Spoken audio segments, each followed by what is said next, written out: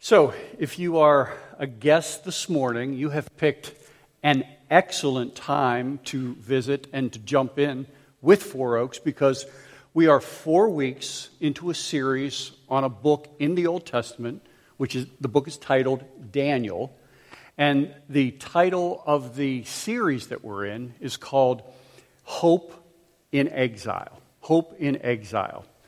And so this book, Daniel, just to give you kind of an overview, it begins with a great Babylonian king. His name is long and complicated. His name is Nebuchadnezzar.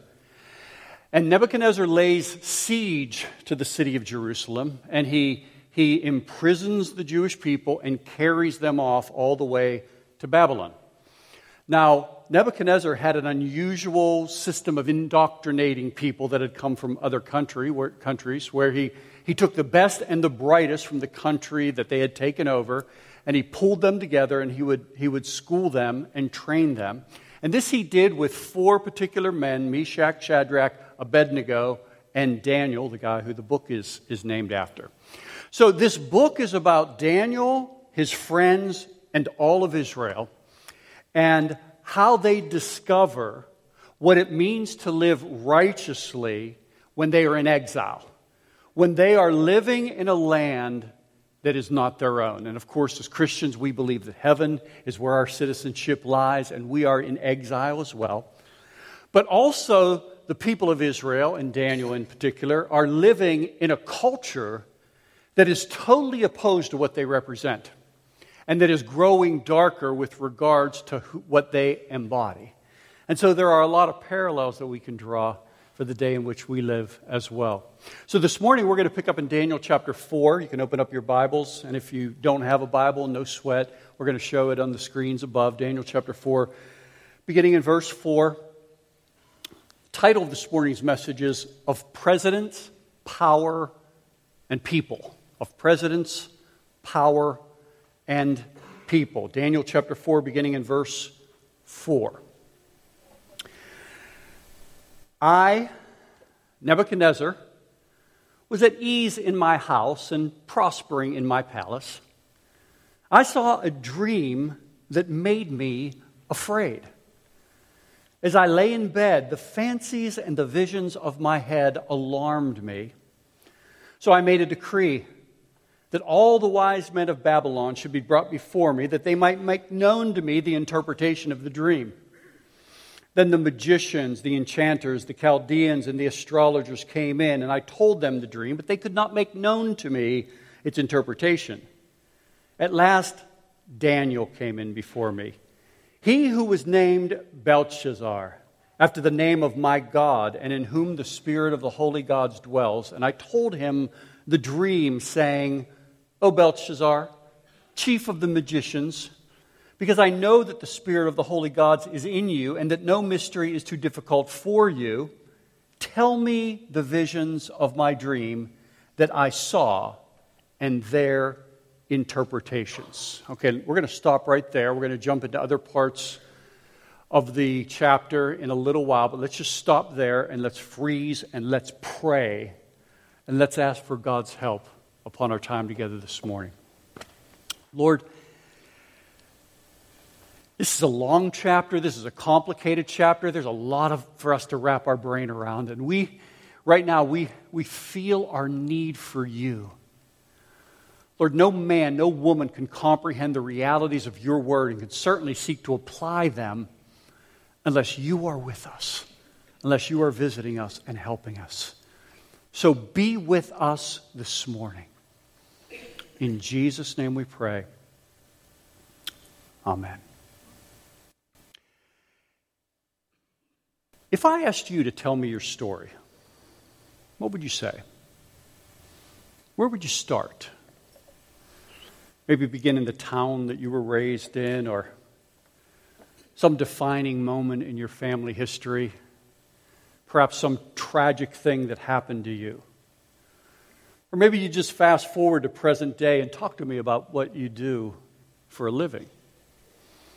I was speaking in Virginia last week, and someone came up to me and said, "You're from Pittsburgh, right?" And they were from Pittsburgh, and they could tell just by the way that I talked that we kind of shared together the common heritage of steel mills and the Pittsburgh Pirates and the incline that goes up Mount Washington or Fort Washington or Mount Washington, whatever it is. It's been a while since I've been there. But in reality, my story is much larger than Pittsburgh. You know, when we think about our life, we tend to only see like slices of the past. It's like looking through a telescope where you kind of target in on one planet or one constellation. It's not really the entire universe, all of space. It's just one little sliver. And that's the challenge when we think about our story. You know, we fix on planets, but we can really miss the larger space. We fix on planets, but we can miss the plot. We don't see the whole story. In less than a month, we're going to elect a new president. And we're going to play a part in that story by voting. At least we should. But let's be honest. I mean, we can't see the larger plot here. Even the most discerning and experienced political operatives just don't know where this whole thing is going. Just don't know what kind of story is really being written. You know, there's an epic moment in The Lord of the Rings where Sam kind of turns to Frodo and he says, "I wonder what sort of tale we have fallen into, Mr. Frodo." You know, Sam understood something. Sam knew that his adventure was part of a bigger tale. He just didn't know the plot. He knew that his adventure was part of something larger. He just couldn't see the larger storyline. You know, it's an ironic moment when hobbits see what humans miss. That life is bigger than right now. That space is bigger than one planet. That our story is larger than us. In Daniel chapter 4, we return to Nebuchadnezzar, who, by the way, is the most powerful man in the world. And here we are invited into his story. And we are told earlier that he has had a dream. It is a dream of a great tree. It rises to the heavens. And out of heaven comes this watcher. And this watcher from heaven chops down the tree so that there's only a stump. And somehow in this dream, in Nebuchadnezzar's mind, the stump becomes a man and the man goes crazy. But what we're finding as we're marching through Daniel is that with each section of the first 3 chapters that we've already looked at, with each section we are shown a larger plan. We are invited together to kind of trace the hand of God in Daniel and to come to terms with an unsinkable idea that repeatedly just kind of bobs to the surface. And that idea is that God writes our story to reveal himself. God writes our story to reveal himself. And so that theme is continuing now in Daniel chapter 4, and we discover once again that Nebuchadnezzar has had another dream. And let's just pick it up in Daniel chapter 4, verse 19. He talks about the dream prior to that, but Daniel's about to interpret the dream in this passage, so we can just read Daniel's interpretation and get a sense for the dream. Verse 19. Then Daniel, whose name was Belshazzar, was dismayed for a while, and his thoughts alarmed him. This is Daniel interpreting the dream, by the way. The king answered and said, "Belshazzar, let not the dream or the interpretation alarm you." Belshazzar answered and said, "My lord, may the dream be for those who hate you, and its interpretation for your enemies. The tree you saw, which grew and became strong, so that its top reached to the heavens, and it was visible to the end of the whole world, whose leaves were beautiful, and its fruit abundant, and in which was food for all, under which the beasts of the field found shade, and whose branches the birds of the heavens lived. It is you," he said. "It is you, O king, who have grown and become strong. Your greatness has grown and reaches to the heaven, and your dominion to the ends of the earth. And because the king saw a watcher, a holy one, coming down from heaven and saying, chop down the tree and destroy it, but leave the stump of its roots in the earth, bound with a band of iron and bronze in the tender grass of the field, and let him be wet with dew of the heaven, and let his portion be with beasts of the field till 7 periods of time pass over him. This is the interpretation, O king. It is a decree of the Most High, which has come upon my lord the king, that you shall be driven from among men, and your dwelling shall be with the beasts of the field. You shall be made to eat grass like an ox, and you shall be wet with the dew of heaven, and 7 periods of time shall pass over you till you know that the Most High rules kingdoms of men and gives it to whom he will. And as it was commanded to leave the stump of the roots of the trees, your kingdom shall be confirmed for you from the time that you know the heaven rules. Therefore, O king, let my counsel be acceptable to you. Break off your sins by practicing righteousness, and your iniquities by showing mercy to the oppressed, that there may perhaps be a lengthening of your prosperity. Oh, if speaking truth to power were an Olympic event, I believe Daniel would grab the gold in this moment.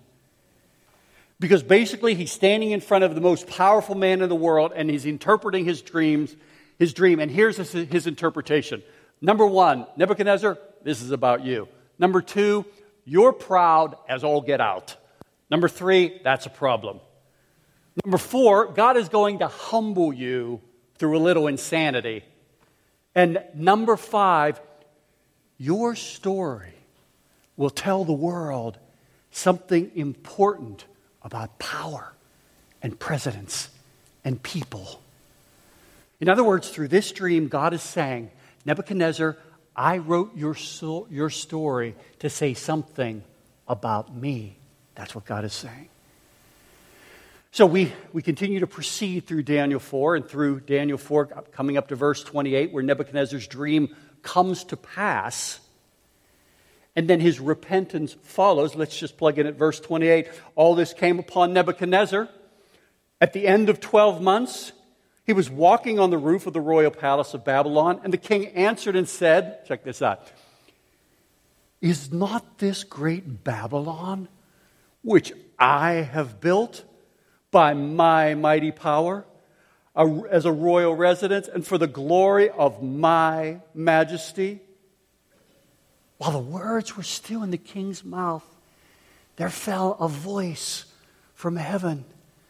O King Nebuchadnezzar, to you it is spoken, the kingdom has departed from you, and you shall be driven from among men, and your dwelling shall be with the beasts of the field, and you shall be made to eat grass like an ox, and 7 periods of time shall pass over you until you know that the Most High rules the kingdom of men and gives it to whom he will.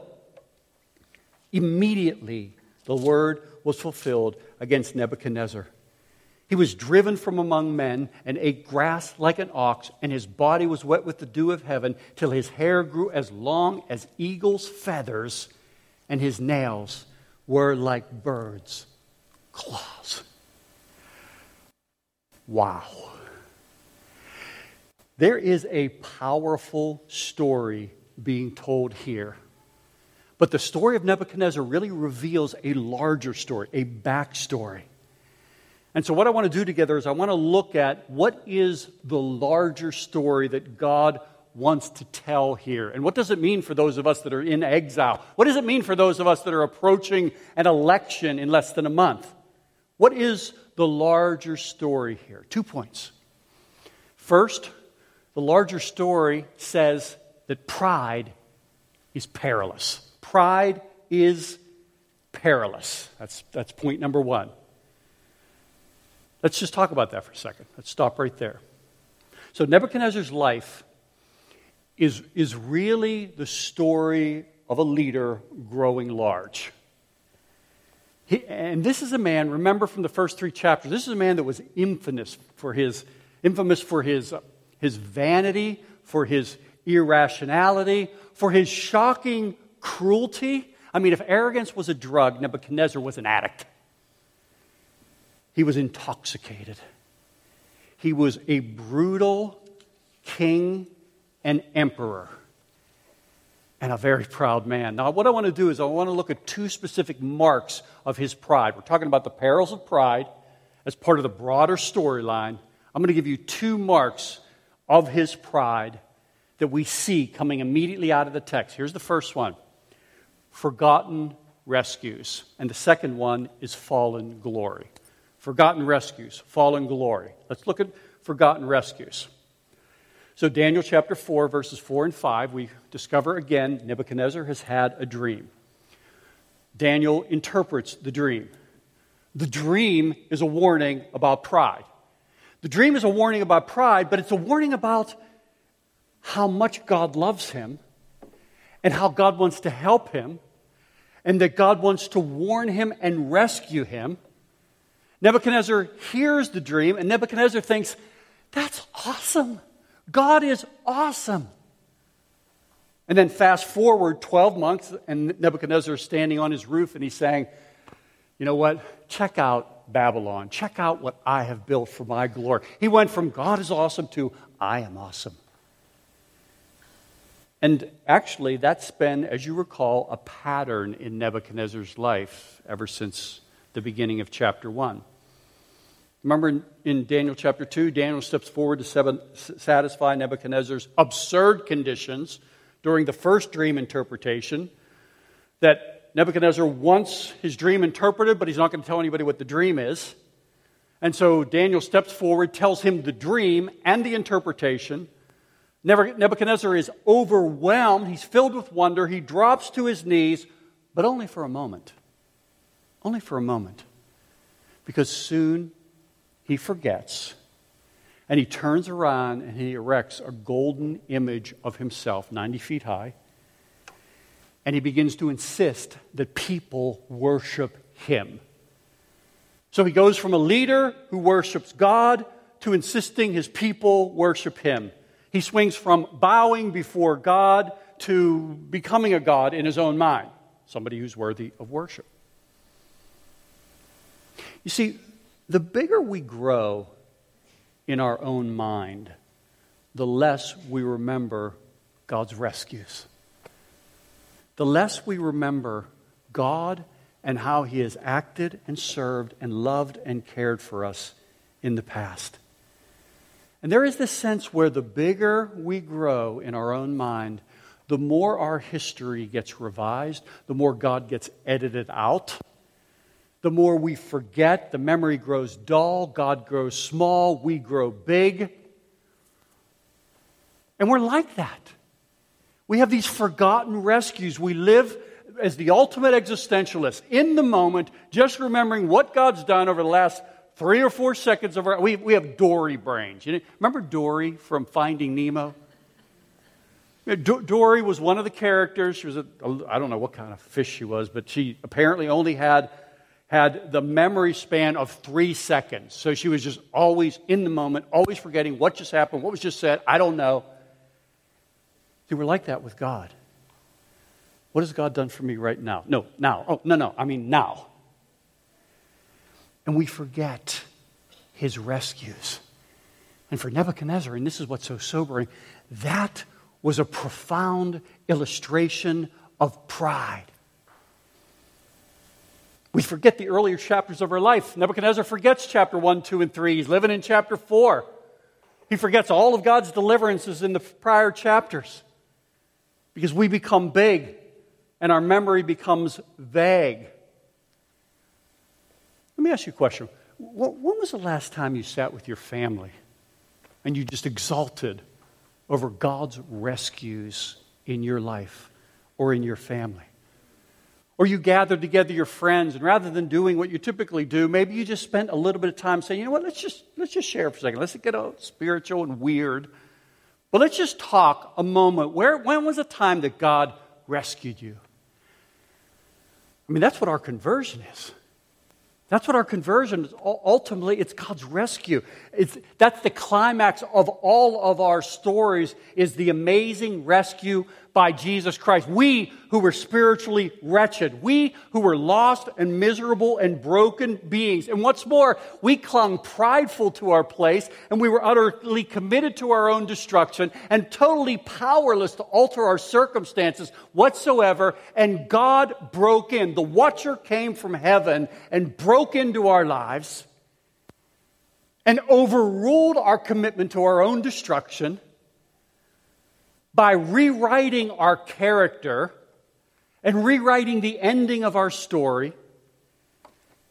And part of what we share together with Nebuchadnezzar is this stubborn pride that is ultimately overcome by the love of God, is ultimately overcome by a love that is so persistent, it will go after enemies and win them to Him.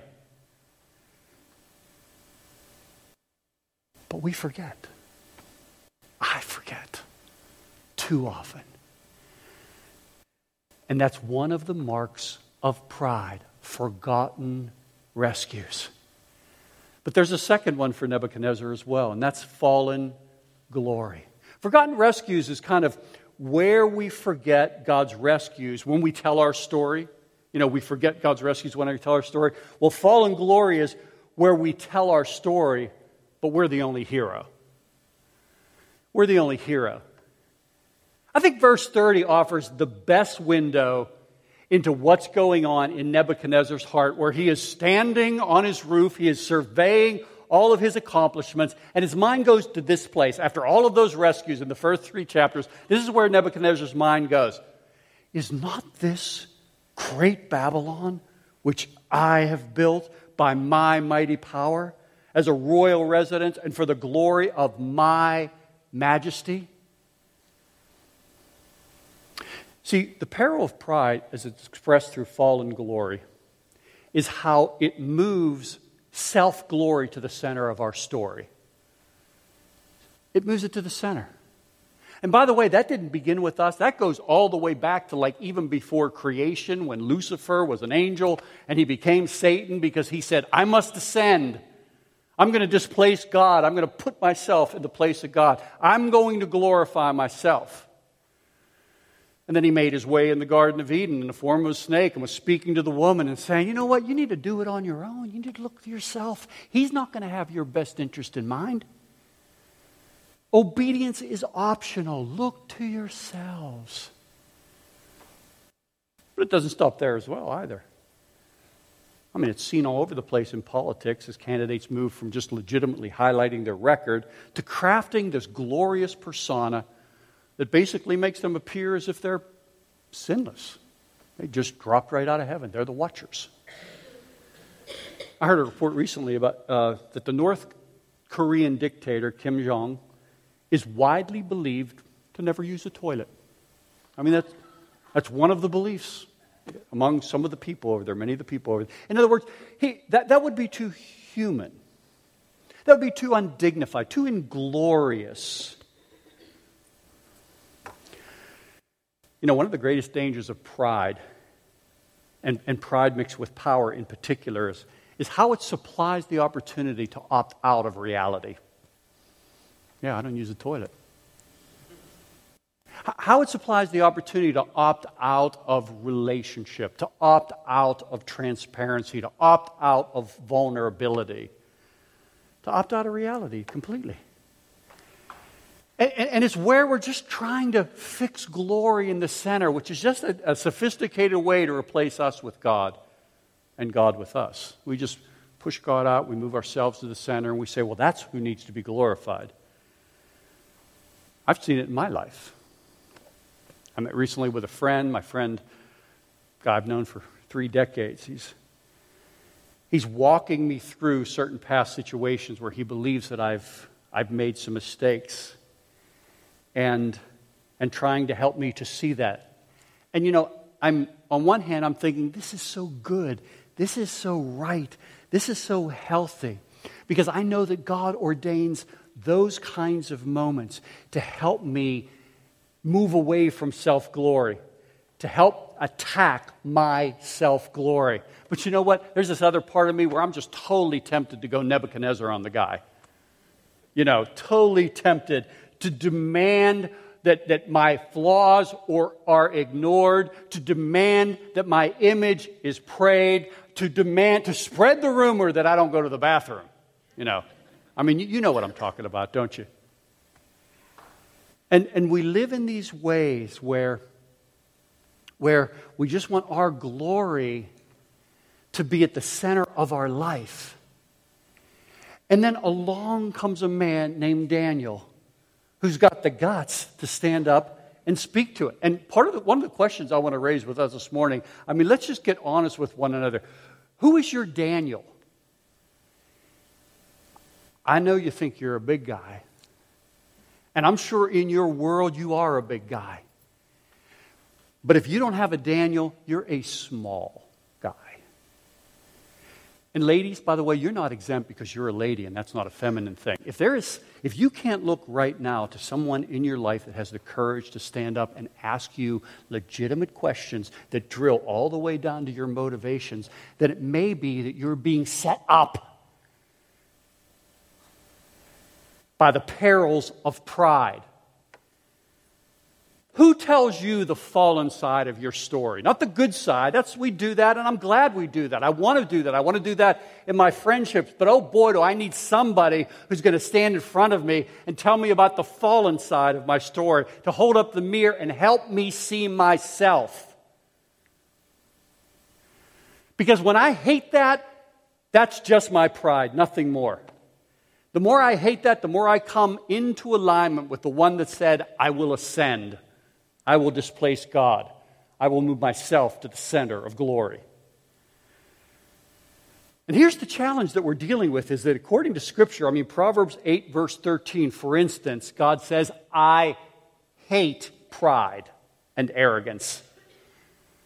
1 Peter chapter 5, verse 3, it says, God opposes the proud, but gives grace to the humble. But God opposes the proud. Now notice, it doesn't say God really struggles with the proud, or God discourages pride, or God penalizes the proud. No, God opposes.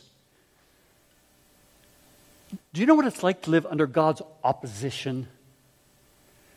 How many people are living frustrated lives? They feel like they can't move forward because they're doing nothing more than trying to protect a persona of their own perfection. And they're experiencing and living within the reality of God's opposition when He gives grace to the humble. God's so serious about pride. He feels so strongly about it that with Nebuchadnezzar, He just sprinkles a little insanity upon him. He says, I'll get the message through. I'll take the greatest leader in the history of the world to date, and I'll just flip a switch. Introduce him to grass, not to walk on, but to eat. It's fallen glory. Let me ask you a question. So who is the hero when you tell stories? Who is the hero? Who gets the glory?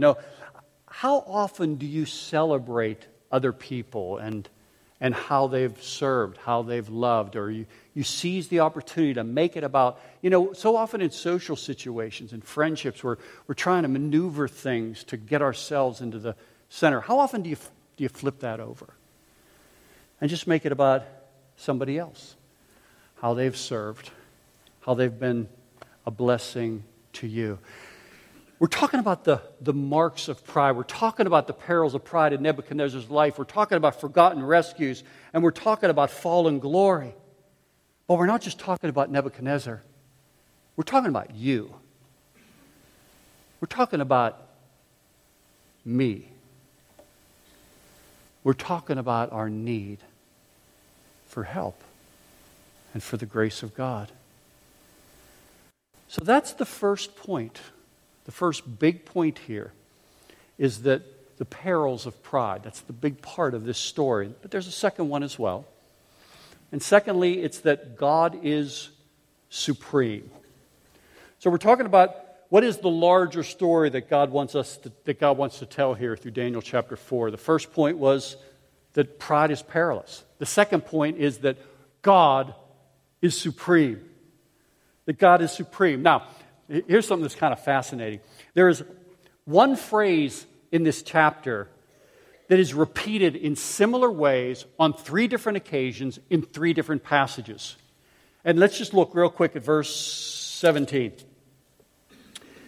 Verse 17, this is in the middle of the prophecy, or this is in the middle of the interpretation. The middle of the dream. This is all happening that the living may know that the Most High rules the kingdom of men and gives it to whom He will and sets it over the lowliness of men. I'll look at verse 25 as Daniel is interpreting the dream. And he says, it's for this reason. Till you know that the Most High rules the kingdom of men and gives it to whom He will. Well, let's look at verse 32. After the dream comes to pass, and Nebuchadnezzar is actually nuts. Verse 32. Until you know that the Most High rules the kingdom of men and gives it to whom He will. See, this passage is repeated because it's central to the chapter. This passage is repeated because it's giving us a lesson. And here's the lesson, that when it comes to power or presidents or politics, God rules, God dispenses, God appoints, period. God rules, God dispenses, God appoints, period. That God's supremacy, let's just jump in a little further to Daniel chapter 4 and look at some of the sweeping ways that God's supremacy is illustrated. Okay, so we know He appoints Nebuchadnezzar, the reign of Nebuchadnezzar, the rule of Nebuchadnezzar. So he's involved on this gigantic macro scale. But then we see that He drops this dream into the mind of Nebuchadnezzar. And then He sends this interpretation to Daniel and delivers Daniel to Nebuchadnezzar. And then He flips the switch in Nebuchadnezzar's brain, and Nebuchadnezzar goes crazy. And then He shuts that off at the appointed time. This basically what God is doing is He's wrecking the pride of a global leader so that the global leader becomes a lowly worshiper. And then He restores him. See, the fundamental point of Daniel chapter 4 is not, look how far Nebuchadnezzar fell. The primary point of Daniel chapter 4 is, look how powerful God is. Look how supreme God is. And therefore, let Him be worshipped. Let Him be exalted. Let Him be treasured and praised. Because when we see and experience the supremacy of God, the first response, the only logical response, is to worship. It's the first response to supremacy. That's why this chapter is bookended by worship. We didn't read this earlier on, but chapter 4, verses 1 through 3, it's about the worship of God. That's where the story starts. And then at the very end, after he comes out of his insanity, Nebuchadnezzar says, verse 34, at the end of my days, I, Nebuchadnezzar, lift my eyes to heaven, my reason returns to me, and I blessed the Most High and praised and honored Him who lives forever. See, that's the effect when we encounter God's supremacy. The effect is to say, God is preeminent. God is to be praised. So worship. So, it's the logical thing to do when we encounter the supremacy of God. But there's a second thing that we see in Nebuchadnezzar and that we must experience in our life as well, and that is dependence upon God. Dependence upon God. See, this insanity had a point. It had a point to it.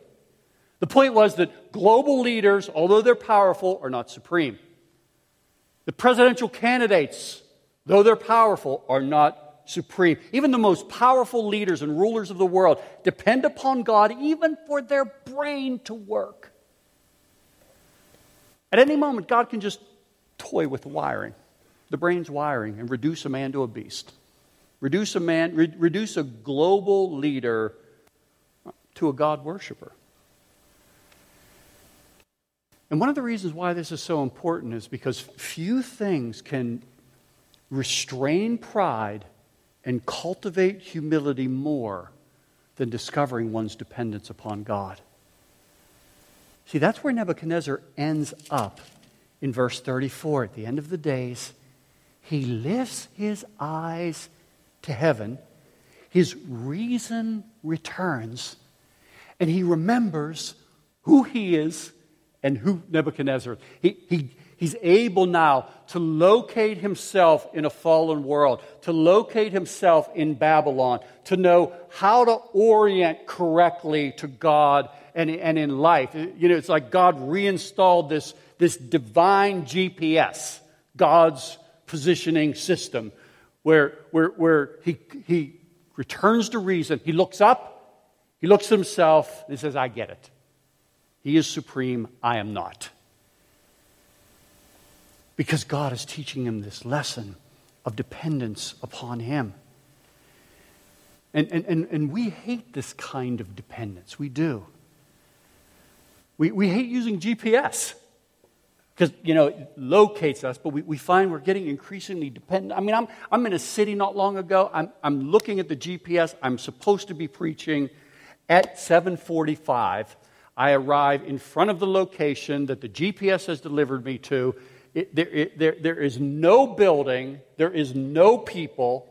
There is a car that has been stripped down completely. It's up on blocks. I'm looking around. There is no pulpit. There is no place to preach from. I call them and I say, listen, this is where I am. They say that's 25 minutes from where we are. And I'm supposed to preach in 15 minutes. I hate GPS. I hate being dependent upon GPS. But see, this is the good kind of dependence. It's God's positioning system that we orient from to know who we are and where we are. That reminds us each and every day, I'm not supreme, I'm subordinate. I'm not self-sufficient, I'm needy. I'm not independent, I'm dependent upon you. And brothers and sisters, with the election speeding towards us, we all need this divine GPS where we are looking to heaven, seeking to understand our place, and then needing guidance from above to find the wise way forward, to find the best course forward. And so, as I begin to close, and as I move to apply some of what we're talking about, what I want to do is I want to offer you some, what I hope is pastoral guidance towards a wise path as we think about this upcoming election. In other words, what does it look like to depend upon God for this election? I'm going to breeze through a number of points here. So you ready? Number one, we trust God and we vote. We trust God and vote. Here's how I'm coming at this. The highest earthly authority in America is not the president, it's not the Congress, it's not the media. The highest earthly authority, or the highest authority in America, is our Constitution. All of those things that I just mentioned exist to uphold that Constitution. So we express our submission to God and our appropriate submission to government as per Romans 13 by exercising our constitutional responsibility absent any conscientious objection based upon biblical reasons. So I don't believe the absence of a preferable candidate is a good reason not to vote. And particularly when we live in Florida and we can write in candidates. So, you know, I get it. This election is hard. It feels like we're being given the option of voting for a tsunami or a hurricane. You know, which way did we want to go? Feels like we got a parent asking us, how would you like your punishment? You know, do you want a timeout? Do you want a spanking? Do you want a grounding? What do you want here? But I think we have to vote. I think we have to vote. This is my opinion. I think and full disclosure, I've got a son in the military, 4 deployments in Afghanistan, that I think of each time I get frustrated with this political process. So, trust God and we vote. Number 2, we resist self-righteousness. We resist self-righteousness. Dependence upon God means that we remember that my approval is not based upon my political position. It's not based upon my presidential choice. And that I'm not going to relate to other people with a sense of superiority because I believe I perceive things more accurately than they do. Or I'm not going to accept people based upon their political party or a difference in political party. See, I mean, the wild thing about the world in which we live, in particular in the American political system, is that these elections are unusual moments, and they're unusual windows into the national psyche. You know, we give politicians a microphone and we invite them to just exaggerate their strengths while we dig up and publicize their worst moments. And then we plaster that all over the internet. We publicize their worst moments. Then we get everybody talking about them. And it generates a lot of self-righteousness. I mean, if you eliminate self-righteousness, 3/4 of the radio talk programs are gone in a second. So I guess what I'm trying to say is that, you know, this is complicated stuff. It's difficult to divide things. It's difficult to know where to land. I read a quote this past week by P.J. Rourke, the columnist, his explanation on why he was voting for Hillary. Okay, so I'm now going to read a quote from P.J. Rourke, who's talking about why he is voting for Hillary. And this quote is, by the way, it's not an endorsement, it is an illustration. So don't go to any dark places here.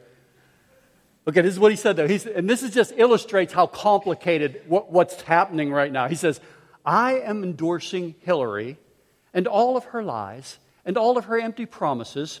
She's wrong about absolutely everything, but she's wrong within the normal parameters. This is complicated. And so my point is, don't use your vote to measure other people's righteousness. Don't use your perspective to measure other people's discernment. Vote what you believe and don't condemn other people if they're not voting. Don't condemn other people for not voting in the same way. We resist self-righteousness. Number 3, we consider character. We consider character. And by the way, again, this is not a veiled endorsement of either candidate. And I'm not sure which one would be superior in this area of character. I'm simply observing that in Scripture there is an inseparable link between leadership and character. It exists for the church, and it exists for the world as well.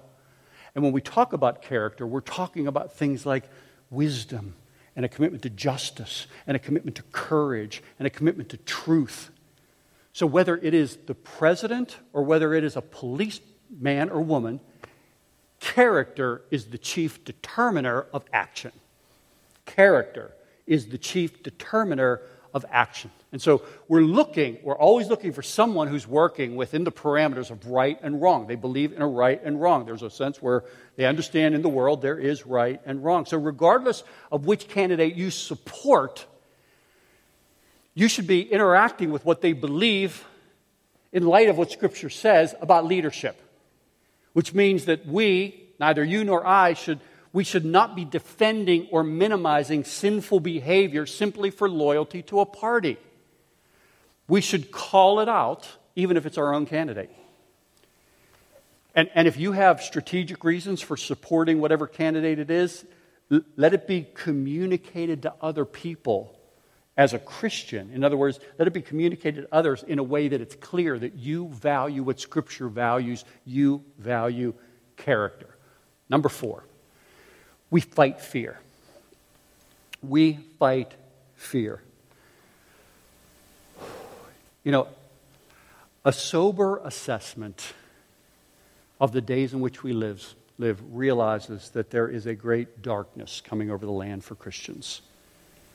We are drifting again towards Babylon. But historically, when the world grows dark, the church improves. We don't want it, but we need not fear it. See, we have to remember where this whole thing started for us. We have to remember the beginning, the inception. You know, back in the New Testament, we had no political power. We only had the power of the Holy Spirit. You know, we met in homes back in the New Testament. And yet the Romans were saying about Christians, these men that have turned the world upside down have come here also. And then there's Tertullian's poignant words about Christians where he said, the blood of the martyrs is the seed of the church.